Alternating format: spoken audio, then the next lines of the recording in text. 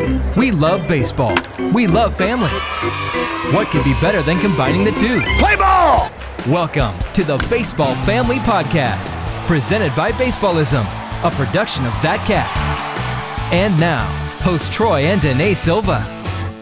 Welcome to the Baseball Family Podcast. So, Troy, I have a question for you. I hear people say that baseball is a game of failure. Yes. So you're confused on that. Yeah. Why do they talk about that? Is basketball, football a game of failure? But I always hear baseball is, not the other sports.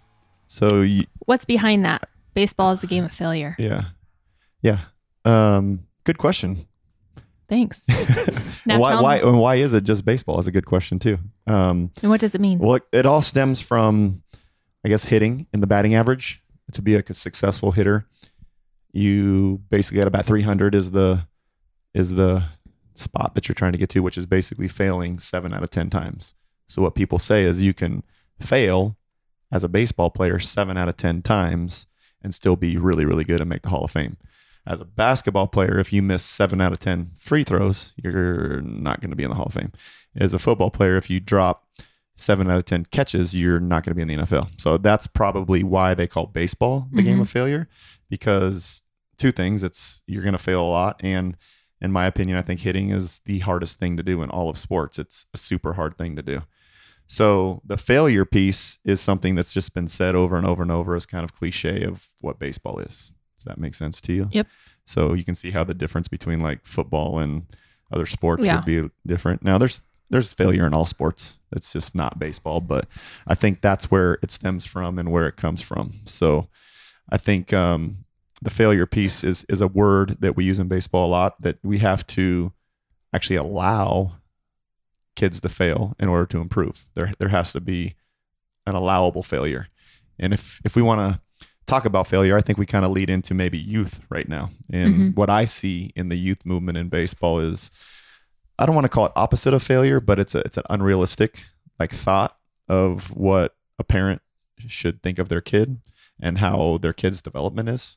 So when I say there should be an allowance of failure, you should be able, as a young kid, and I'm talking youth, let's say 10 to high school age, there should be an allowance of failure, because when you fail, you learn. So failure is an opportunity to learn and improve and get better.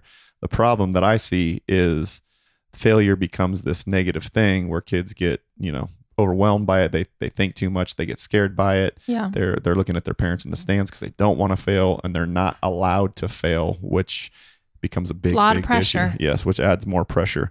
So we must allow the kids to fail. We also, as coaches and parents, we must be able to teach the fundamentals of the game, but also not overcoach it, not be overwhelming mentally, because I see a lot of kids at a young age too get overwhelmed by the information that's given to them. A coach or a parent wants to help their kid, right? And they give them all this information, which is great, but we have to be careful on how much information is given to the youth and the younger kids. We have to understand that it's a development process. It's not just a quick, perfect thing. These guys that get to college and pro ball, it just doesn't happen, overnight. It doesn't happen when they're 10, 11, 12 years old. It happens over time. They figure things out over time. They learn, they make a mistake, they learn from it, they grow from it. And that's how it's supposed to be, quite honestly. And I think it's getting a little bit crazy in that aspect where the failure is almost like this negative thing. Of course, no one wants to fail, right? But at the same time, failure, especially in baseball, is how you learn. And it's how you get to where you're trying to get to. So that's one. And then I think also allowing kids to fail and allowing them that it's okay if you make a mistake will create less worry and doubt as they grow up. Because you see it, and I just kind of mentioned that, where a kid will make a mistake, and what do? They'll instantly look at dad or mom and be like, are you going to feed me after the game? You know what I mean? Versus like, oh, I've learned from it. Coach will teach them whatever and move on from it. They have to have a learning spirit too. You have to that have can a be frustrating spirit. as a parent, but when then you're like, the learning spirit turns into like, I don't want to mess up spirit. You know what I mean? Yeah. And then that actually creates a hindrance in their development as well. So I guess the failure piece of the game, the failure is like the F word. Let's just call it the F word. So when you think about failure, we'll call it the F word, but there also needs to be another F word, which is forgiveness through that whole process. So as a parent and as a coach, it's like, forgive you. Let's go, move on. It's not that big of a deal. And if you have that attitude, I think I did a video on this like 5-10 years ago. It's not that big of a deal. Like, parent, chill out. Your kid made a mistake. It's not that big of a deal. Move on. I need 5 practices this week. Yeah. My kid missed the ground ball, so I need to go hit him 1,000. Well, that's great. Go get some work in, but like be realistic with it. You're being unrealistic. And the question I ask is, did you ever play? Because if you ever played, you probably made more mistakes than your kid's making right now. Right. You just didn't have somebody bearing down your neck telling you you're doing it wrong all the time and you need to do this and you need to do that. So I think the F word on the forgiveness side of things as a parent is an important thing as well. And just move on from it. It's hard to move on. It's like, you want the best for them, but at the same time, as if you just move on, next play. We do this all the time. Like, you made a mistake. Here's what you did wrong. Let's learn from it. Let's not do it again. Move on. Next play. So going through a hitting slump, that can be a long time versus like missing a ball at shortstop. Yeah. Couple times. A whole different ball game. Yeah.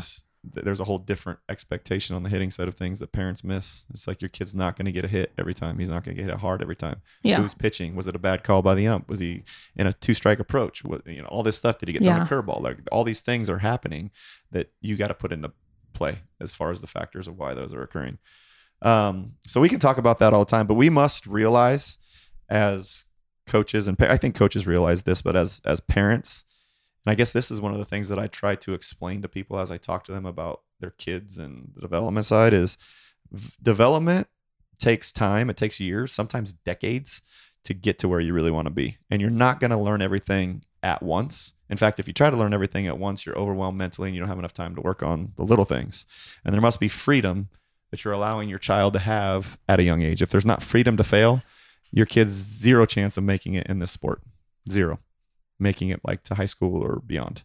So the freedom to fail from a parent is an important thing. The forgiveness to allow them to make mistakes is an important thing. And then the realization of the developmental process takes time. I was not very good when I was 10, 12, 13 years old. Period. I wasn't very good. I ended up playing professional baseball. If you would have had told me at that age, I would have been like, yeah, right. No chance. I had dreams maybe of doing it, but no chance. Yeah.